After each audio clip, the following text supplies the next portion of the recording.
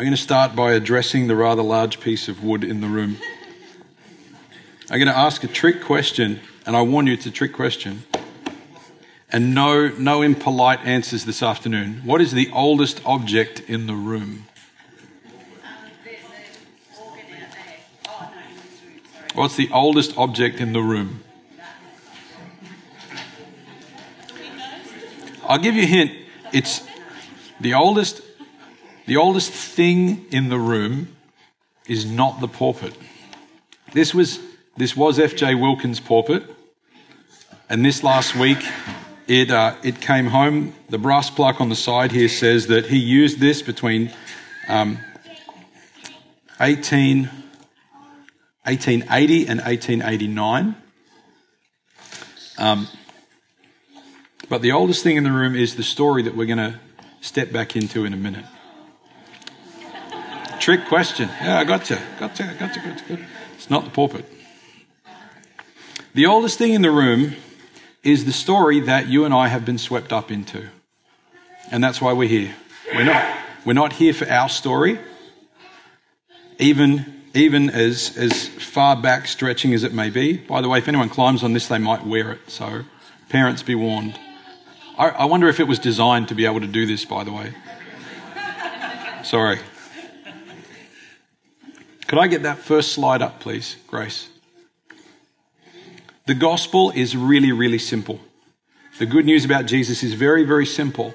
And sometimes we can think that knowing Jesus is about complexity and building an increasingly beautiful and elaborate collection of thoughts. But when God told his story and when he passed it on to us, when he stepped into people's lives and interacted with them, it was incredibly simple. Something that anyone, anywhere could understand. And the good news that we're just going to walk through really simply again and remind ourselves of and give God praise and worship and glory about is tremendously simple. No matter how wise we are or how simple we are, no matter how educated or uneducated, no matter how many years we've been involved with church or Christian things or not, it is simple enough that any one of us can get hold of it. The first part of our story, piece number one, is that in the beginning God made everything. And God could have made it any way that he wanted to. He could have represented himself any way that he wanted to. And in your Bible and mine, it says, in the beginning, God created the heavens and the earth. That there was nothing else. All there was God. And God said, let there be light. God is light. This picture turns up throughout the Bible. Simple picture that anyone can get. No matter how long you've lived in the dark, no matter how many dark things have happened in your life, things that maybe you've got into or things that people have done to you, God is light, and the light is not afraid of the dark. God is light. And he creates everything. He makes space for everything else to exist. Like he literally makes space. But he makes the opportunity for something to have life other than himself. Someone said once that the first most extraordinary act of creation is that God made room for someone else. When all there was God, God made room for someone else. We call it creation. We call it the cosmos. We call it the universe. Whatever we call it, it's a thing that God brought into existence for a purpose. God didn't just put stars in their place because he felt like putting stars in their place. He didn't just create the planets. He didn't just create asteroid fields. He didn't just create the laws of physics because he felt like he created it with a purpose in mind. And that purpose in mind is that you and I would have a relationship with God. We would have a seat at God's table. We were created for relationship. God was never, ever a lonely old man sitting on a cloud. The scriptures tell us that there is this life between the Father and the Son and the Spirit, that they are actively involved in each other, that they adore one another, they give glory to one another. And out of this divine, beautiful oneness and threeness of God, that spills out, and that's the cause of creation. We were created for community. We were created to reflect God. We were created in God's image to be creative, that we could bring life into existence.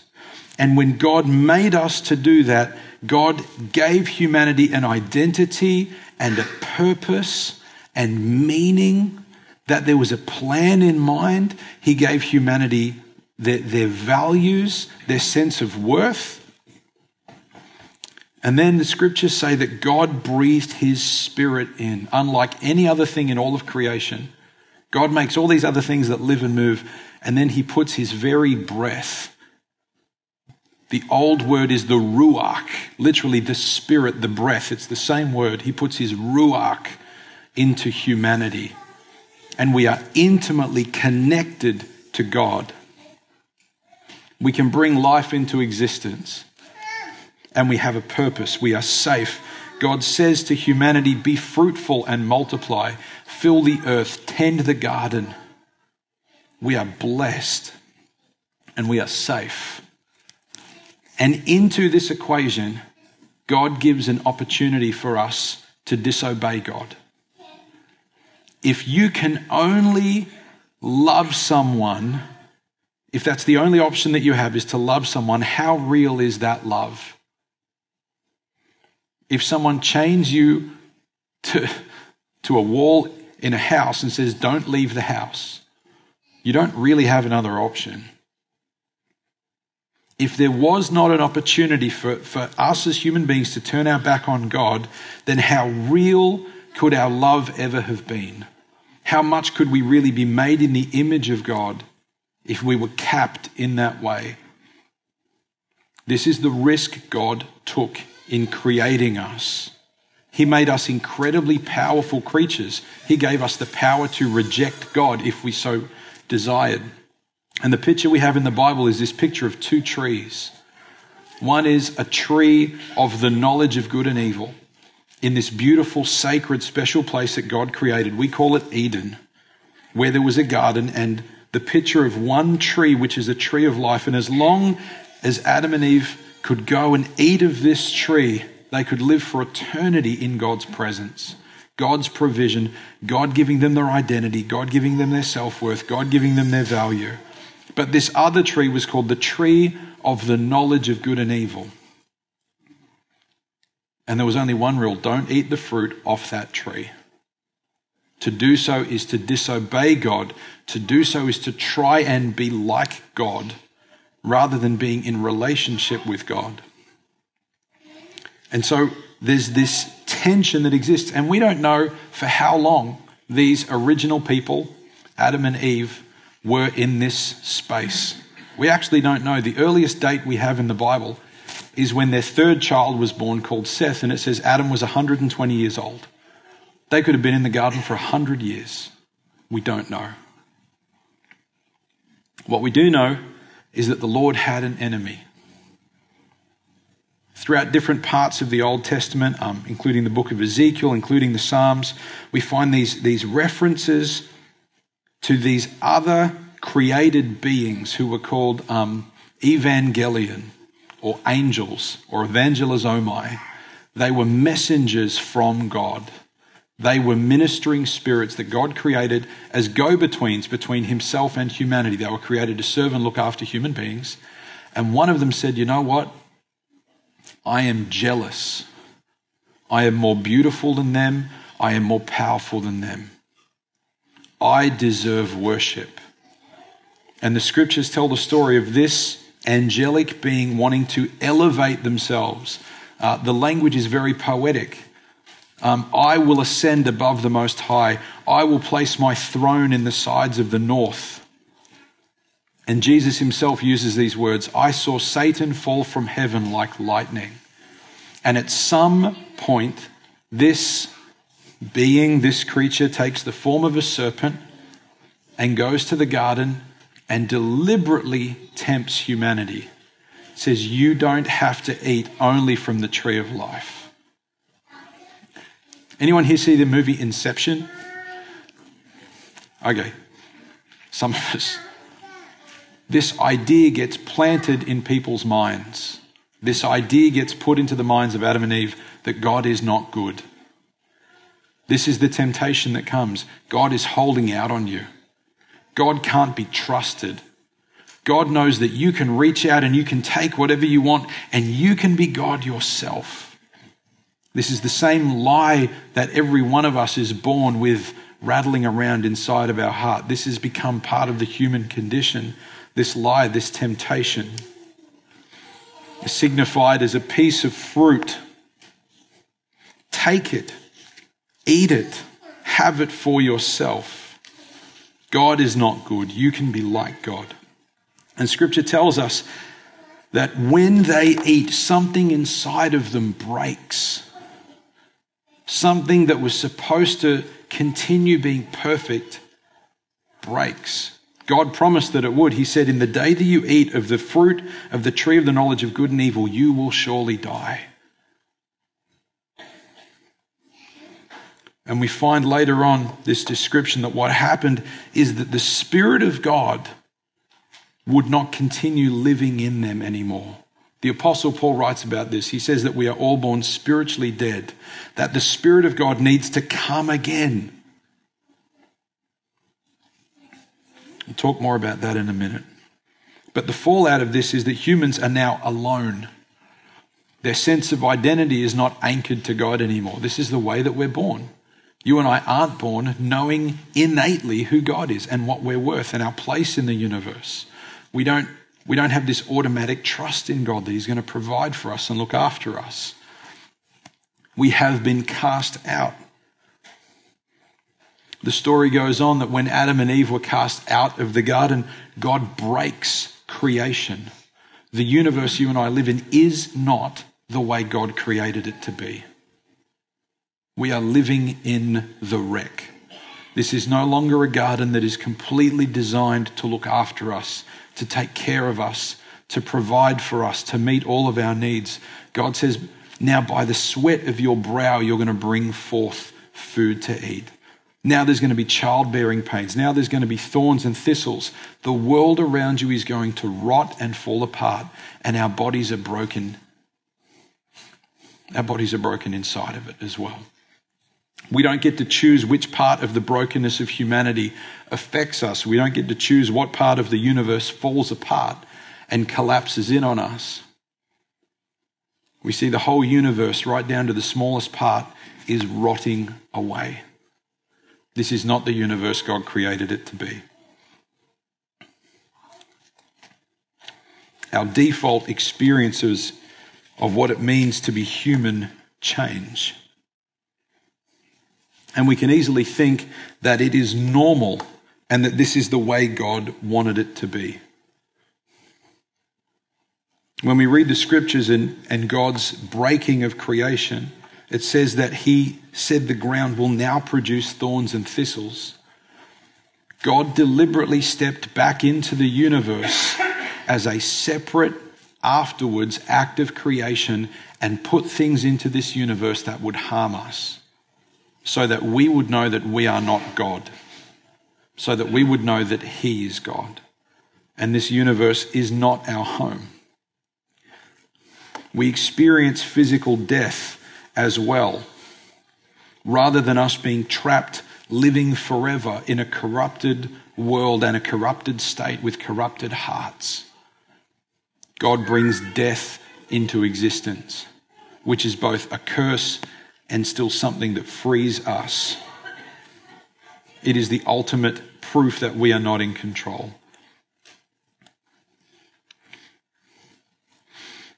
We also see that our behavior is broken. The things we want to do, we can't do. We thought that we were going to get freedom by trying to be God to ourselves, but instead we find ourselves caught up and tangled in every other wicked thing. We find addiction comes to us very easily. We find unhealthy behaviors come to us very easily. We ensnare ourselves very easily.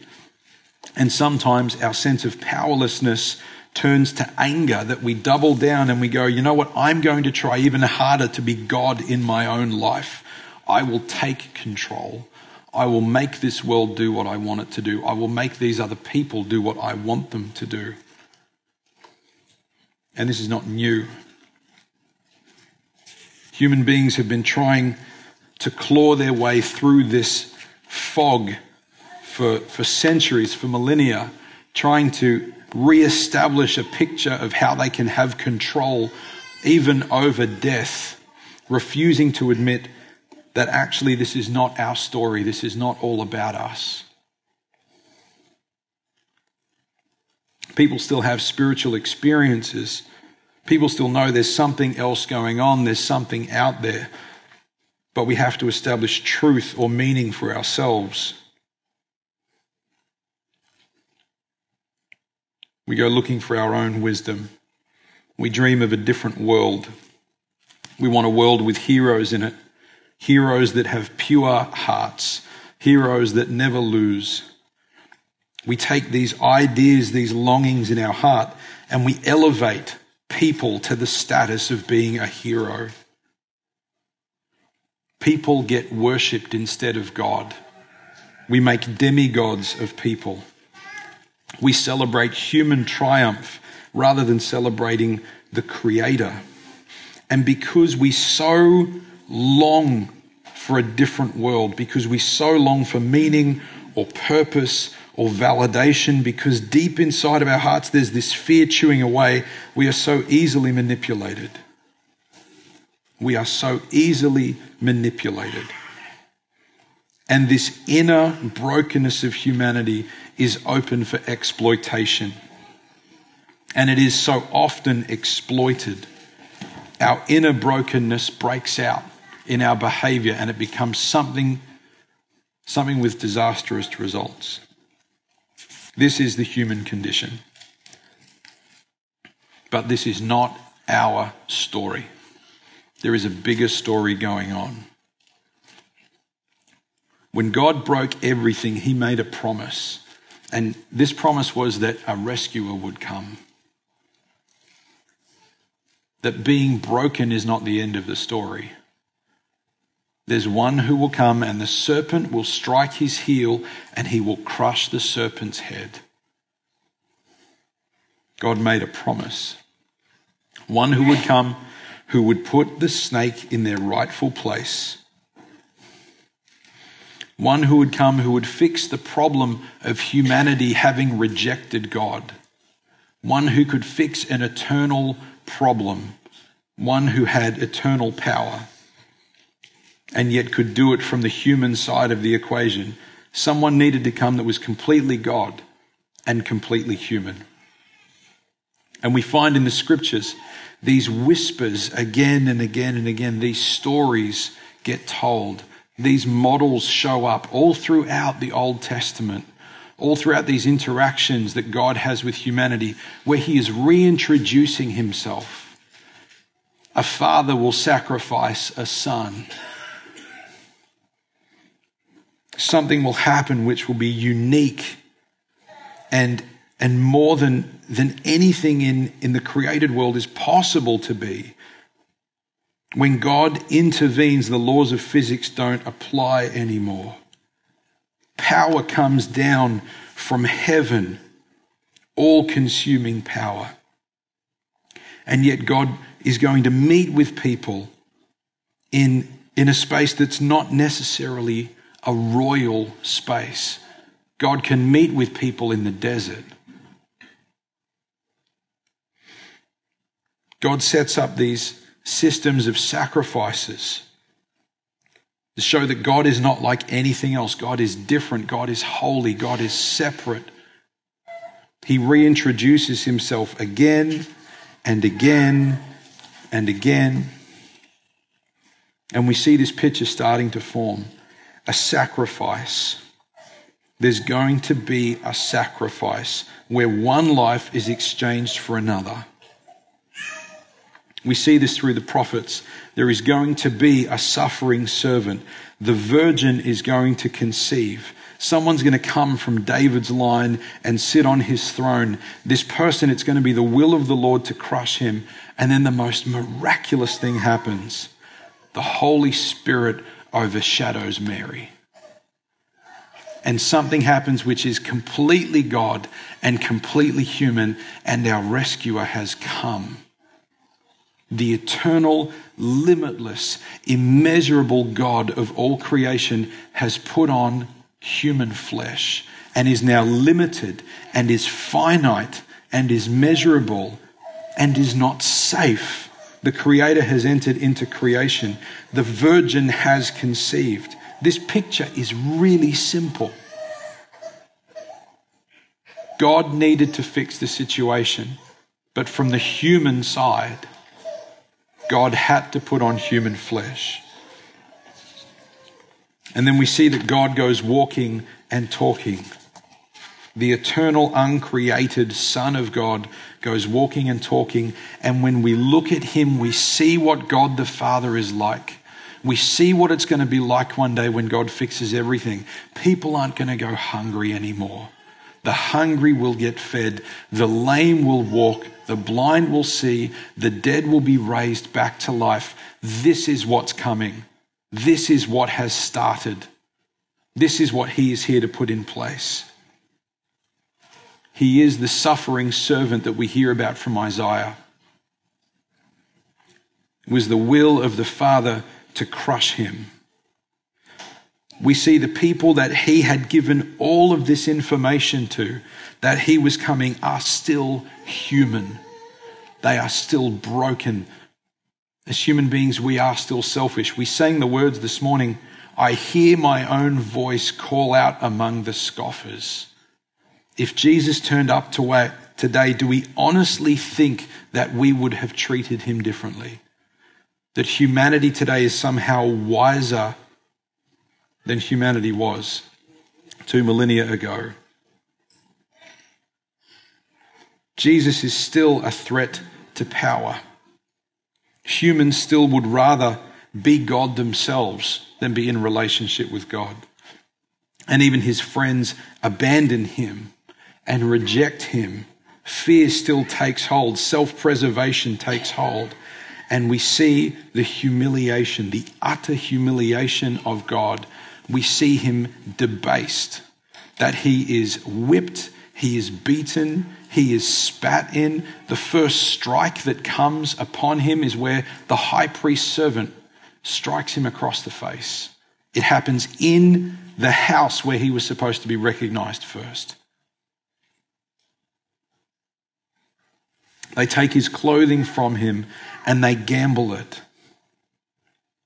They put this wooden crossbar on him and hang a sign around his neck saying, Hail, King of the Jews.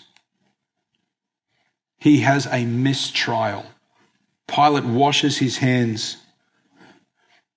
Even Judas the betrayer comes back and says, I have condemned innocent blood. And then they take him out and they nail him to some pieces of wood and they hoist him in the air between heaven and earth. And they put him on display for all of humanity to see. His own mother is there.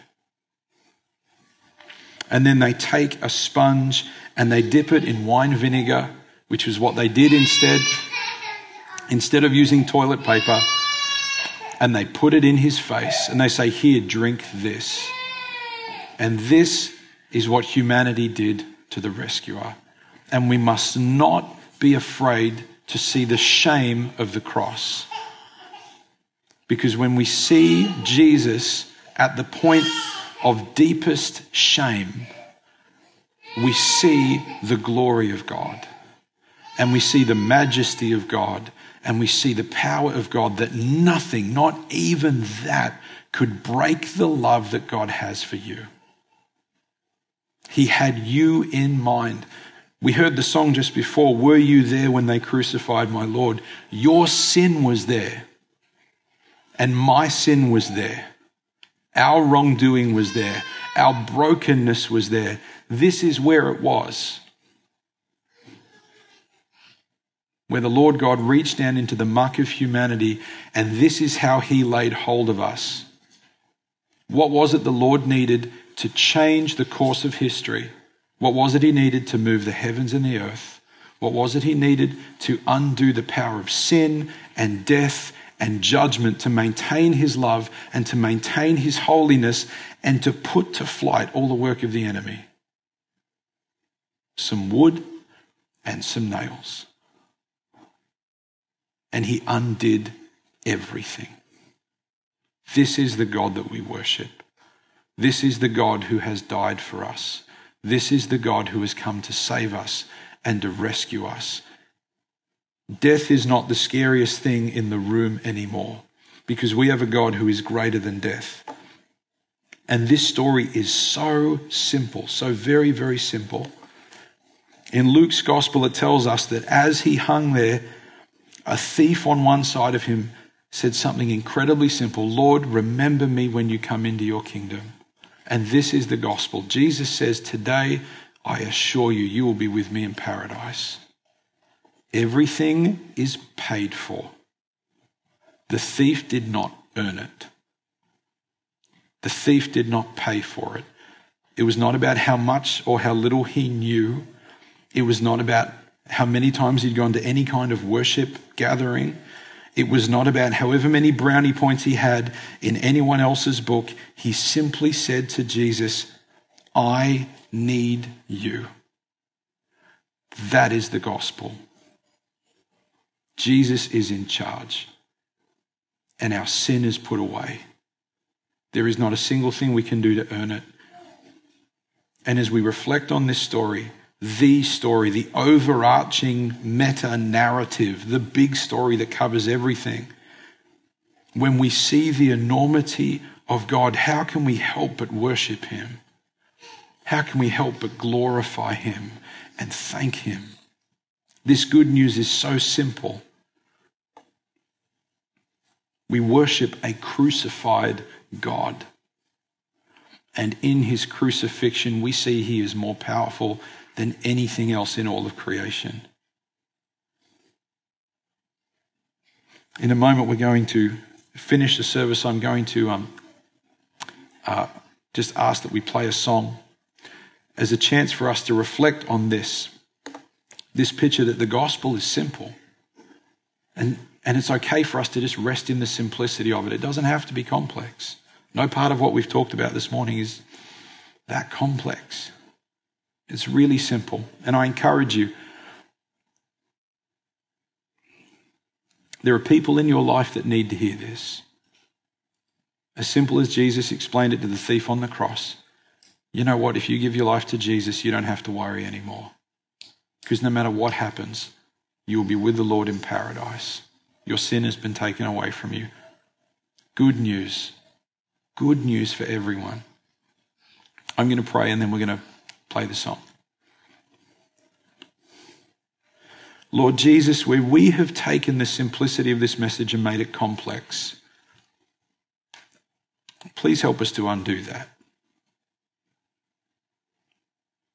Lord God, where we have ourselves lived thinking that we need to earn your love, or where we see that we are living like people who are trying to earn your love. Holy Spirit, please show us Christ. Please open that door up in our heart and show us Christ. Let this not be something that lives in our head, but in our heart. Lord God, we don't have the words to describe how wonderful and beautiful you are. Our language could never capture the enormity of how big you are, of how beautiful you are, of your majesty, of your glory, of your power, of your grace. Lord, we are like children. We can think we understand so much, but it's not about understanding. That's not the kind of knowing that you want from us. Lord God, would you draw near to us and not just give wisdom to our minds, but would you speak to our hearts? There are some of us in this room right now that need to be reminded of your love for us, of your extraordinarily huge, heaven and earth moving love for us. As we go this afternoon, it's my prayer that the Spirit of God would go before you in your conversations, the time that you're going to have with loved ones, family, friends. And you are allowed to enjoy salvation. You are allowed to enjoy that God has saved you. You are allowed to enjoy the assurance that your sin has been taken away and that you have a room in your Father's house. Lord Jesus, be with us as we go. May your words be on our lips. May the reassurance of your Spirit be in our heart. Lord Jesus, we will rejoice in the simple gospel. You have come near to us. You have saved us, and our sin is taken away. Praise you, Lord Jesus. From now until you come and into eternity, praise you, Lord Jesus. Amen. Go in peace to love and serve the Lord.